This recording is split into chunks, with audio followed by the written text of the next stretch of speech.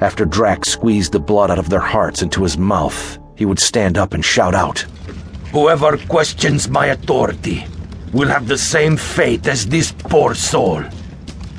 As Drac was eating the arm of a man that killed one of his men, one of the Barclay men rode on horseback to Drac's castle. "This leads me to believe that some sort of unidentified object landed on this spot and is responsible for the burned mark.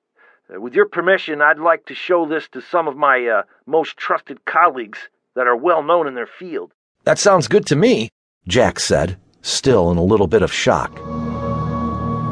My cabin was just in sight when rain suddenly came pouring down, drenching my clothes.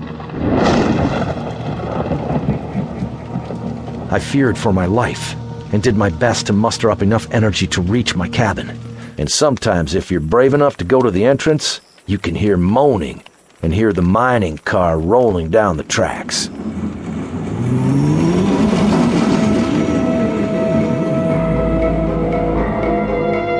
There's been some tales of curious ghost hunters trying to follow the sounds of the moans in the car down the shaft.